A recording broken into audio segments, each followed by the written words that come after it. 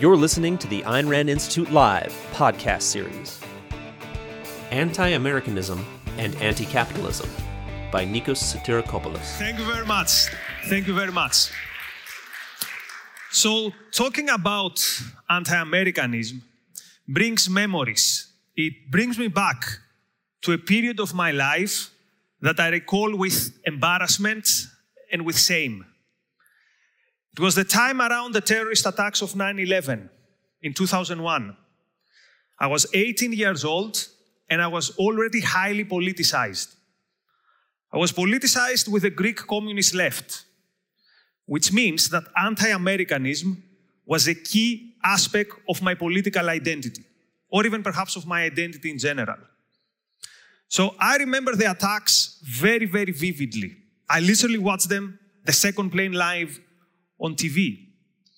And as I was seeing the destruction, as I was seeing the horror, as I was seeing people jumping from skyscrapers in order to have a less horrible death than being burned alive, people who that morning kissed goodbye to their families, expecting that they would be back in the afternoon, while I was seeing the buildings collapsing, taking with them thousands of lives, my main feeling, my main sentiment was not sorrow and it was not horror. My main sentiment was a phrase in my mind. They had it coming. The Americans had it coming. My main sentiment was, this is revenge. This is revenge for Hiroshima and Nagasaki. This is revenge for Vietnam. This is revenge for Serbia. This is revenge for the suffering of the Palestinians. And I was not alone. I remember very vividly a guy that I knew since a kid in my neighborhood, after the second plane crashed, going out in his balcony and something like in a religious fervor, addressing no one in particular and shouting, "Finally justice, finally justice." And the interesting thing is that that guy was not a radical leftist like I was. He was a guy next door. He was an average Joe. But for the average Joe in Greece, or for many people in Greece, the attacks was an act of justice. And there were many opinion polls that verified this. They show that 1 in 4 Greeks at the time, 1 in 4 Greeks, thought that the attacks were justified. 28% of the populations thought that the attacks were an inside job, which means that the Americans caused this on themselves so that they could have a justification to do further attacks. Because nothing is beneath Americans, right?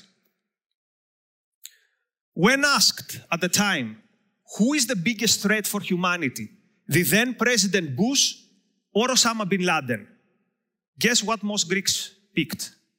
They said that Bush is a bigger threat than the biggest terrorist the world has ever known. And when it came to the question, should America retaliate militarily and punish those who did the attacks, only 4% of Greeks answered yes. The only country with a lower percentage in support for retaliation was Pakistan. So the United States was the one country that it was okay to kill its civilians, but it was not okay for it to retaliate. Sacrifice was okay, but justice was not okay. Some weeks after 9/11, I started university. 2001, and I finished it late in 2005. In all these 4 years, in one of the lecture theaters that I studied, over the wall, there was a sign, a slogan, which rhymes in Greece. It said, "Here it is, an airplane flying over Manhattan. Oh, how I wish that every day would be 9/11. This slogan was signed by a very small and insignificant leftist group. But what I found very interesting is that in all these 4 years, no one bothered to erase it. Now, I realize that many of you at the moment will be feeling rage. Many of you might be feeling disgust. You might be saying, what am I doing in this country? Why do I sanction this country with my presence? And I want to tell you two things. The first is that a lot has changed in the last 20 years. Cultures can change for the better, and I think the Greek culture has changed for the better. But the other thing I want to tell you is that anti-Americanism, this prejudice against the United States, this systematic opposition to whatever the United States do, is not only a phenomenon of backward Balkans.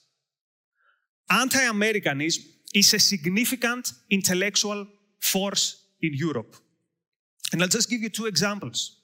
Harold Pinter, a playwright and also a Nobel laureate, his comment around 9/11 was that the United States is the most dangerous power the world has ever known.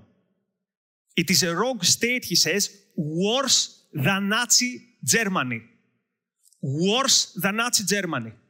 So you have the country that did the Holocaust and the country that defeated those who did the Holocaust. But for this Nobel laureate, the worst of the two is the United States. Another Nobel laureate, Dario Fo, his reaction after 9/11, he says, what are some thousands of deaths in New York compared to the millions of deaths caused every year by big speculators? So the idea is that there are these capitalists in the tower, every year, somehow, we don't know how, kill millions of people. So dropping some airplanes to them is no big deal. So the question I want to ask today is why? Why such hatred for the United States? Why such hatred which becomes inhuman? And I'll give you a clue. That hatred has little, if anything, to do with US foreign policy. It has very little, if anything, to do with Bush, with Trump, or with Biden. Between ourselves, we can discuss a lot about mistakes that the United States have done. We can discuss a lot about bad presidents, about bad intellectual trends in the United States, but this is not why the United States is hated. How do I know this? I know this because anti-Americanism has been a significant force before the United States did any, quote, imperialistic intervention. Exhibit A. In May of 1944, Nazism still was not defeated, and the Red Army was marching through Eastern Europe.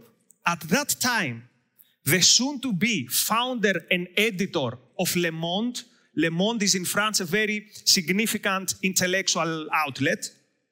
He wrote an article, and he said to Europeans, beware.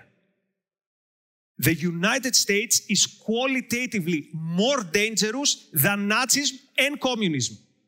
The Nazis and the communists were still killing people, but he said the Americans are more dangerous. Why?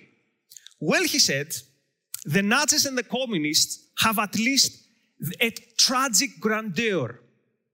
They stand for something. There's something in them. Whereas the Americans, they stand for nothing. They stand for nothing but cheap materialism. Now notice, this is May 1944.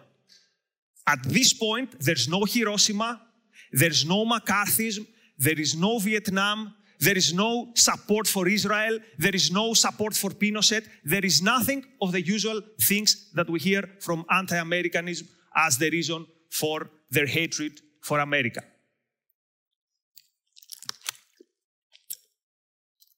Who was the biggest mind in Europe at that time, supposedly? The biggest philosopher of Europe in the 20th century we hear, Martin Heidegger. He had a similar take on the United States. He said, Americans are more dangerous than communism. He didn't compare them with Nazism because he was okay with Nazism. Americans, he says, are more dangerous than communism. Why? Because communism, he says, is just a political system. I mean, how much damage can a political system do? But America, he says, is a civilization. And a civilization can do irreparable damage. An English writer, D.H. Lawrence, puts it differently, but he says the same thing. He says, Americans are worse than the communists. And here's why. A communist will crash your house. A communist will crash your property. A communist might even crash your skull. But America, he says, America will crush your soul. America will crush your soul. So we need to ask the question, what is it in America that supposedly is crushing souls?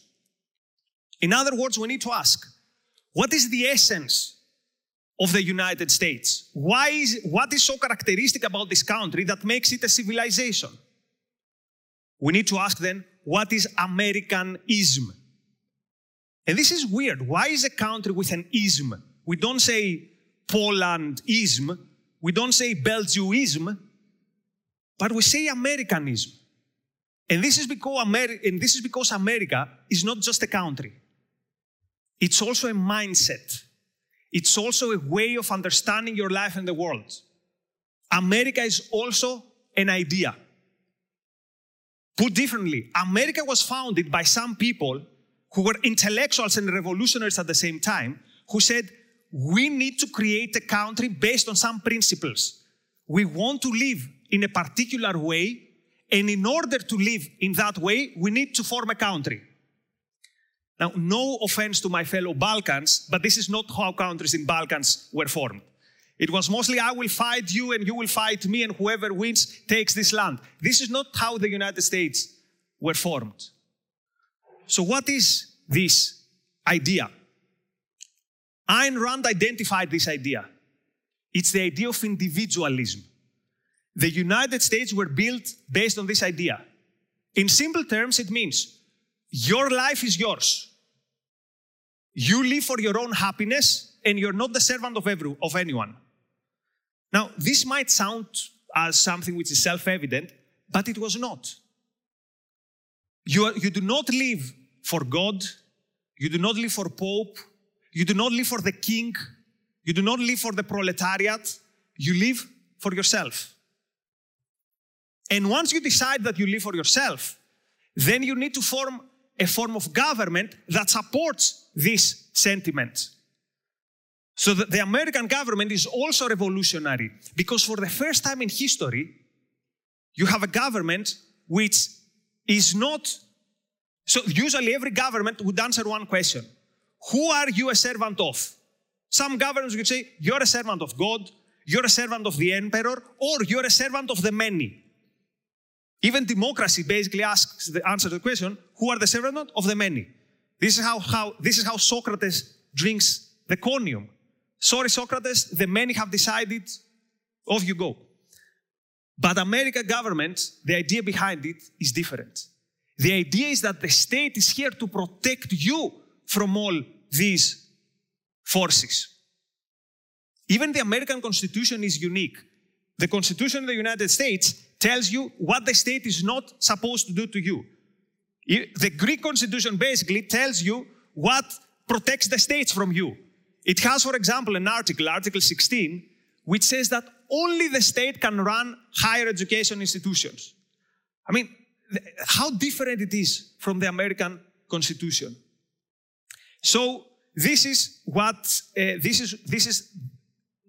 the United States is a special country. But notice, it's a special country, but based on a set of ideas that are universally applicable. Any country in any part of the world, if people understand these principles, could apply these principles. And of course, even in the United States, they were not properly applied. For many years, they did not apply to everyone, but they were very good principles. They were very noble principles. And who was the person who mostly understood these principles? An immigrant from Soviet Union, Ayn Rand. So you don't have to be an American to be a patriot for these principles. Or, on the other hand, many people born and raised in the United States don't get these principles. And some of them even end up becoming presidents of the United States. So now that we hopefully have an understanding of what the country stands for, let's go back and understand why it's hated so much. The pursuit of happiness, central to the American ideology. Why is this idea so triggering to so many intellectuals? Because we've been told forever that there's nothing noble in happiness, but there's something noble in what? In suffering, in sacrifice. The church told you so, the communists told you so, and conservatives are telling you so. So now having a society built on the idea that, no, go after the good life. This is threatening. There was a French avant-garde artist, she's still around, I think, who thought that the most characteristic example of American culture is Disneyland. Why? Because it's this place which is an ode to happiness, to having a good time, to joy. And she characterized Disneyland as cultural Chernobyl. Cultural Chernobyl. So having a good time, apparently, is radioactive. There's a very famous Greek playwright who said, the United States is not noble because it has never suffered. It has never felt pain. And the famous Marxist playwright Bertolt Brecht had a similar sentiment. During the war, he was living in Santa Monica, in California. And in his memoir, he says, this life there was insufferable. It was too nice, it was too quiet, it was too tidy. It's like this meme with a rainbow and the dog says, this is unbearable. So then he went to live to East Germany and he had no such problems. So intellectuals don't like America because apparently the pursuit of happiness is a shallow endeavor. Another reason they don't like America is because they see it as the country of materialism, as a country too much consumed with this world's pursuits, with creating stuff. So supposedly, there's these two ideas, like the world of ideals and the world of stuff. And the world of stuff is inferior. A German author, Gerhard Hauptmann, said dismissively that America is the country of business and the country of the dollar. I think he's right, but he's wrong in his evaluation. It is indeed the country of business. Because once you tell people it's okay to be happy, it's okay to pursue what you're after, you will go after productive endeavors. You might go after creating stuff. And while you created stuff and you exchange it with other people, the trader principle, as we heard yesterday, you become richer. So for the first time in history, someone gives you the pat in the back which says, it's okay to create and it's okay to make money out of this process. And this is the essence of capitalism at the end of the day. You have a right to your productive endeavor. And this is a very hard pill to swallow for many, many European intellectuals. This is why anti-Americanism and anti-capitalism go hand in hand. So till now we've seen America is bad because they go after happiness and also it's the country of business and dollar. Another intellectual, a French Marxist, Louis Aragon, he says it's not only the country of business, it's the country of the fridge and the bathtub. And these are supposedly, again, bad things. Why is the fridge and the bathtub a bad thing? Again, because it shows that you're only concerned with your pleasure. And this is not something good. But if you think about it, if you want to have a good life, if you respect yourself, then the fridge and the bathtub are good. So I would reply to Aragon, yes, America is indeed the country of the fridge and the country of the bathtub. But if your standard in life is suffering, then the fridge and the bathtub is a bad thing. If your standard in life is that I want to sacrifice for others, then there's nothing virtuous in the fridge or in the bathtub. I don't sacrifice for anyone when I take a hot shower. And if your life If your standard is life is to have as little impact on Mother Nature, for example, as possible, then the bathtub and the fridge are bad. And then the United States is a bad country. Unfortunately, some of the most brilliant and productive people in the United States have bought into that story. They agree that there's not merit in production. There's not merit in business. Yes, we are the country of business, but there's not much there. It took a genius like Ayn Rand to tell them, you are wrong. Being the country of business is good. In a quote in Atlas Shrugged, which I'll paraphrase because otherwise I'll butcher it, he says, for the first and only kind, and to the glory of mankind, there was a country of money. A country of money. And she says, and there's no higher and most reverent tribute that I can pay to America than to call it a country of money. Because this means a country of reason, a country of achievement, a country of production, and a country of happiness. And of course, you will notice that America has not only given us the fridge and the bathtub. They have given us great art. They have given us great music, great films. They have given us science. America has literally landed man on the moon. 50% of the medicines that save lives and make our life better come from the United States, the country of the fridge and the bathtub. And this is no coincidence. If you understand what is the connection between you being let free to use your mind and to pursue stuff, then you realize that the sky is the limit. So yes, America was based on an idea, but it's an idea that delivered to the extent that it was observed. Good ideas bring good results. Bad ideas bring bad results. So why was America the greatest country ever? Because it was based on the values that make a good life. Be reasonable, be rational, be productive, go after your happiness, sky's the limit.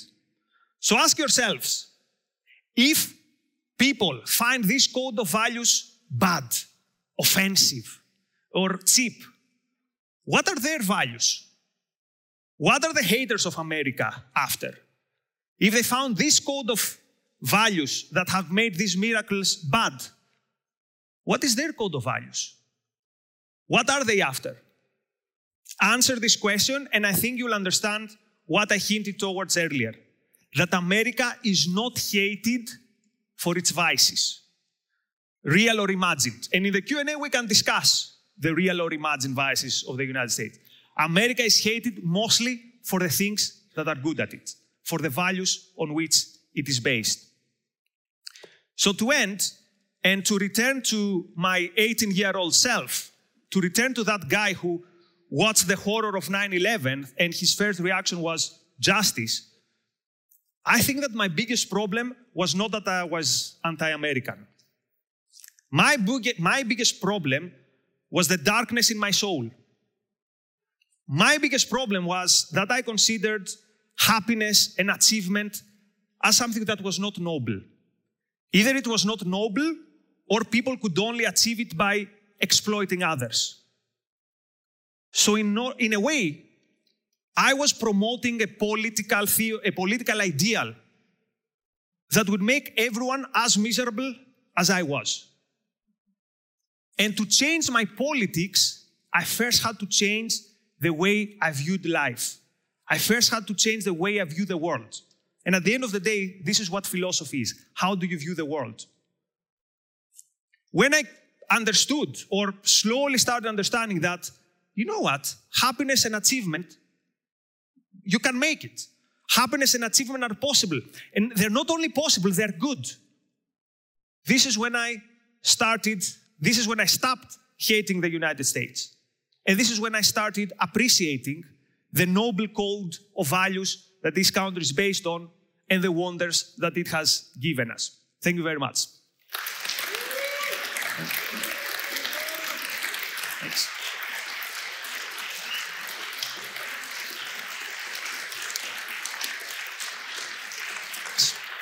Thanks.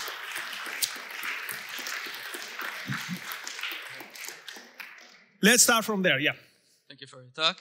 I was wondering, I feel like many of the criticism on Americanism is not about achieving things, it's about a culture that encourages consumerism, about that attaches happiness with consuming things, and that the goal of many people in American culture is to buy the better car, the more beautiful car, get a more beautiful lady, like trying to be, it's about the superficial things.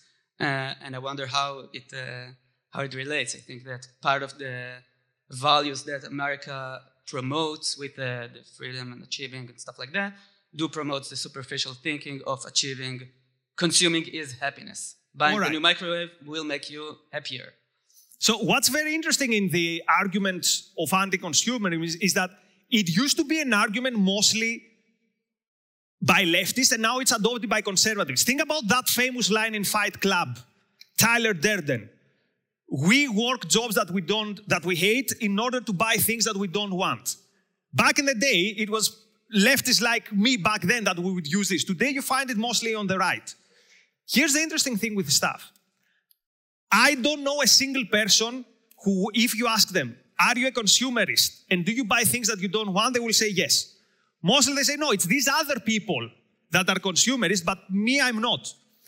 So, first of all, what is consumerism? No, I feel like most people will have tons of clothes in the closet that they don't want and they throw away after not wearing it even once. Right. I know it.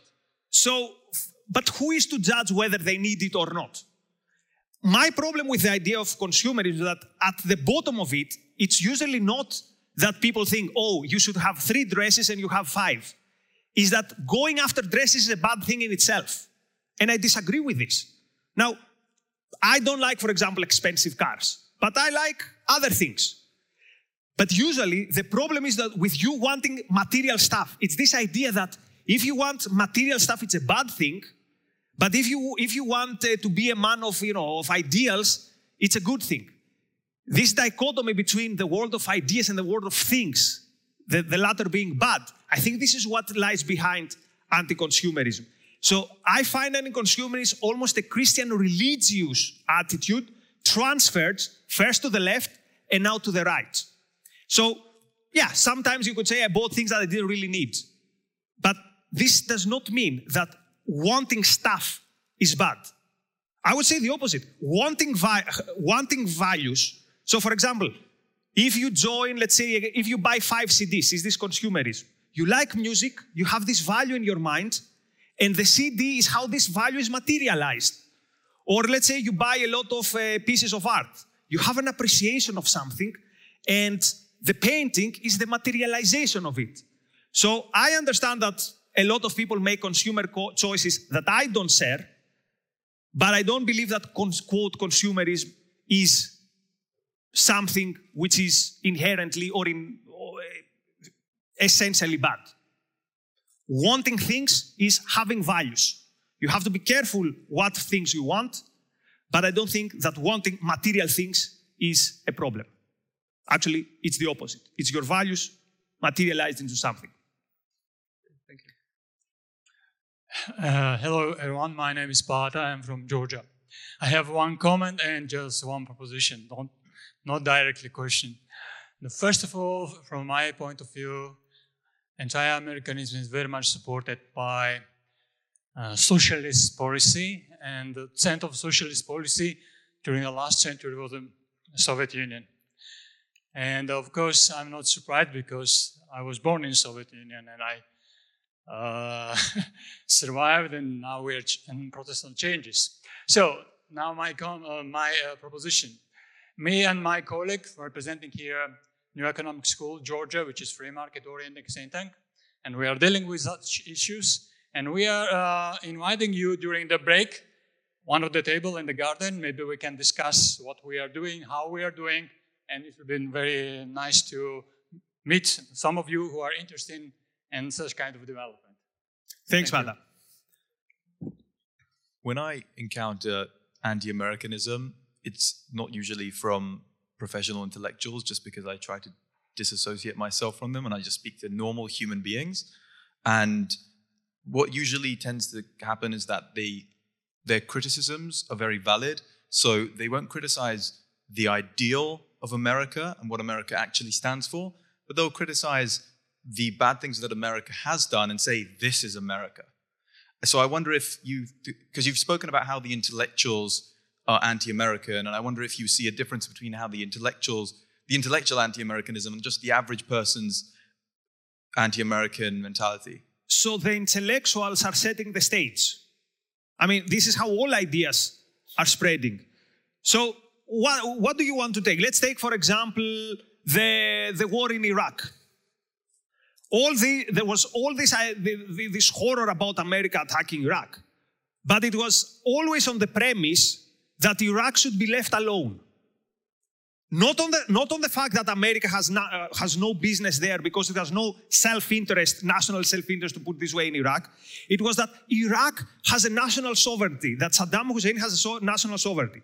So a guy who has started multiple wars, a guy who is gassing his own people, a guy with infamous torture chambers, that guy should be left alone. Now, I don't buy that the people who believe this have a very genuine concern about human life, and their problem is with, some civilian casualties by Americans. Or, let's take the war in Vietnam. I can understand, and I would agree with them, with someone saying that the war in Vietnam is a mistake. But if you wave the flag of North Vietnam, and if you parade the streets singing Ho Ho Ho Chi Minh, NFL the National Liberation Front is going to win, then I'm not really persuaded that what you are after is humane values. I mean, there have been even intellectuals who were in favor of the Iranian Revolution. So there hasn't been a single enemy of the United States that they are not jumping on board to support it. And this is why I think that people like who we can agree on what are our values, we can criticize the United States. If you wave the flag of North Vietnam, or if you are simping for Putin, as many people today are doing, even within the freedom movement, I don't want to name names. If you are simping for Putin, I have no interest to discuss with you on how America is bad. So you are right, this was a public sentiment, but as all the public sentiments, the tone is set by the intellectuals. So, for example, in Greece, the left hated the United States for obvious reasons, but also the right hated the United States because they saw it as this power of modernity, this power of modernity that takes away our traditions and takes away our faith. So yes, there is popular sentiment in it, but it starts from the intellectual from above. Thank you.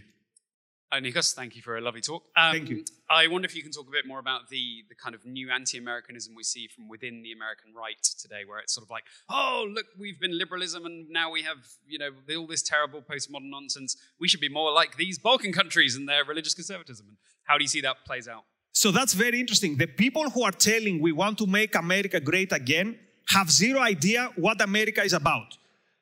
And I have proof about that. I read a book recently by a very prominent national conservative. And he says, America is no special.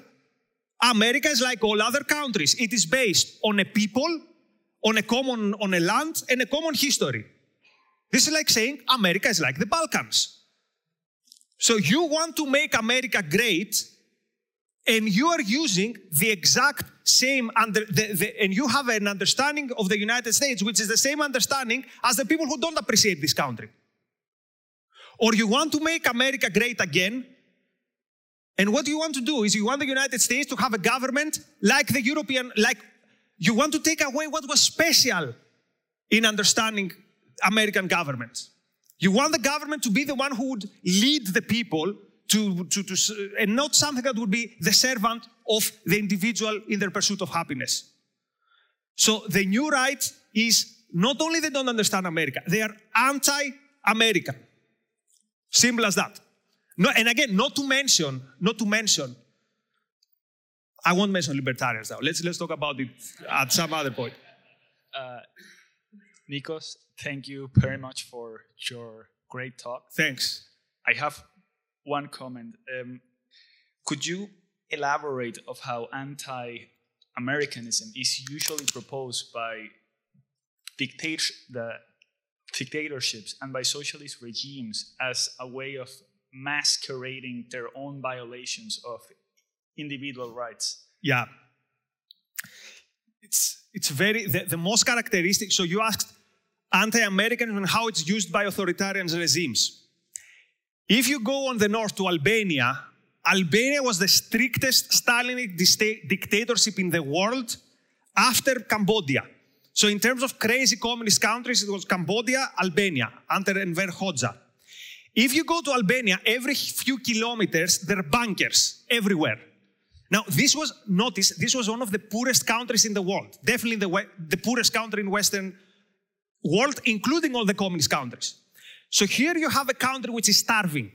Here you have a country with zero regrets for individual rights, and they had bunkers every 200 meters. Why? In case there was an imperialistic intervention. So in their mind, what was eminent was that America was like, we are so jealous of socialist Albania and we're going to attack them. Or every thug in the Middle East, America is what he's selling to his people. Anti-Americanism and anti-Israeli sentiments. So, and the problem though is that it works. It works. You had people like Sartre, other very prominent European intellectuals who travel to these dictatorships and they're like, here we have a new model. Here we have a breath of fresh air. The breath of fresh air were the torture chambers. But why a breath of fresh air? Because they're anti-imperialistic. Notice now, right? Soviet Union literally had occupied militarily, literally they were like, the Red Army was there. You couldn't miss it.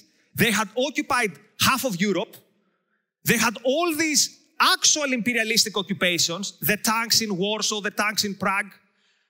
But apparently, it was American imperialism which was the danger. So you're perfectly right. Anti-Americanism was the justification, but it didn't only work within the societies, it also worked, unfortunately, also in Europe. And again, the intellectuals have a big part of blame to take. How much time? Thank you very much. Okay, we can take some more questions. Yeah. Thanks for your talk. So I liked your story, and I want to know what changed you from being how you described yourself, because I'm hoping to learn something from that I can take to change other people. Okay, so what mostly changed is myself. I mean, the way I view life. I was a sad person. I was someone who was never really happy. And again, I thought this is how it reflects to the world. So what actually changed is coming across what we could describe as ideology of humanism. Not how it's used today, but like the idea that human beings are good. So for example, I believed in overpopulation. I saw every human being as a burden on planet Earth. But then I thought, wait a minute. We're not only greedy consumers that, destroy stuff. We're also creating stuff. We're not just mouths to be fed. We have hands that can create things. So I started seeing human beings as worthy. And then you see yourself also as at least potentially worthy. And then you ask yourself, is my current political philosophy compatible with the way I view the world? So if you're a misanthrope, being a Stalinist anti-Americanism is a good recipe. I mean, it's not good, but it fits. If you love humans, and then at the same time you're a Stalinist, it doesn't work. So sooner or later, your philosophy is going to influence your politics. By the way, conservatives say something right. Politics is downstream from culture, but they need to add something more. And culture is downstream from philosophy. So this is why also sometimes when we discuss with classical liberals or libertarianism, you don't change the world only with politics. And to change the world, you don't start with politics. You start from philosophy. So I have more of a comment and then to see how you would respond to this. Sure.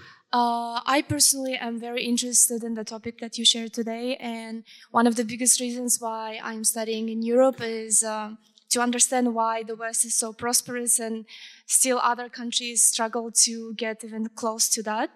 And I have read towards that a book, and maybe you know the book by Niall Ferguson, and it's called The West and the Rest. And he gives, I think, 7 or 6 different factors as the soil why the West is so prosperous. So his reasons or his arguments is that the people had competition, science, property-oriented government, consumerism, medicine, and Protestant ethics.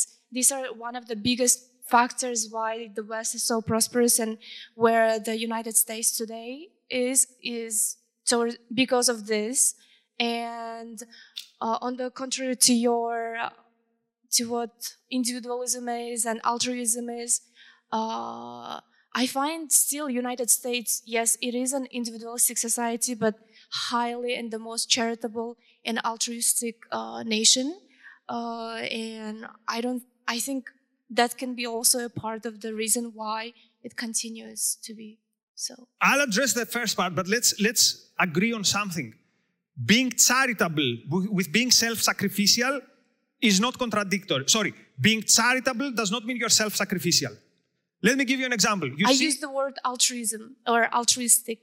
Okay, so being altruistic the way Ayn Rand uses it is not the same as many. So let's use the term on which we agree. Being benevolent is not contrary to you being prosperous and flourishing. I would actually say it might go hand in hand.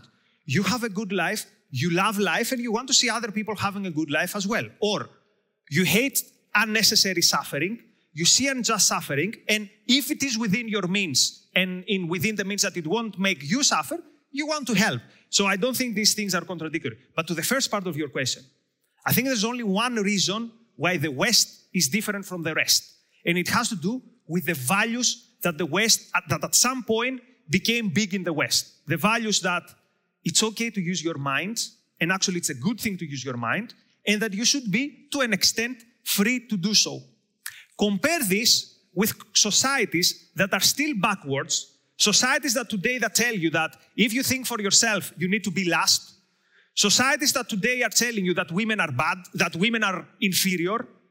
And the funny thing is, these societies, who do they accuse for their backwardness? Supposedly the United States, supposedly Western imperialism.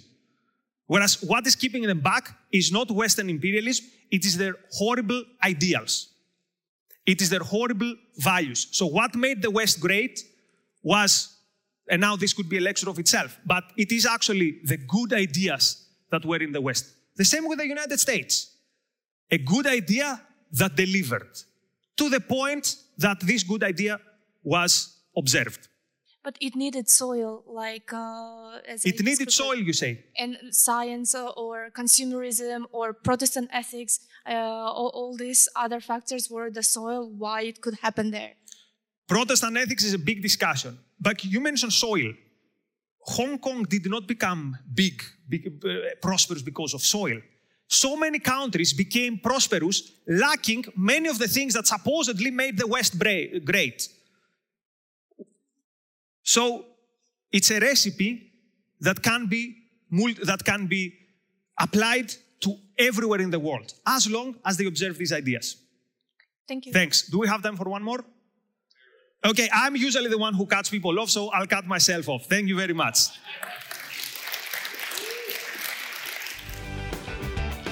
Thanks for listening to the Ayn Rand Institute Live podcast. Subscribe on iTunes, Stitcher, or wherever you listen. You can also find us on YouTube. If you like this content, please share or leave us a review. For more information, go to aynrand.org.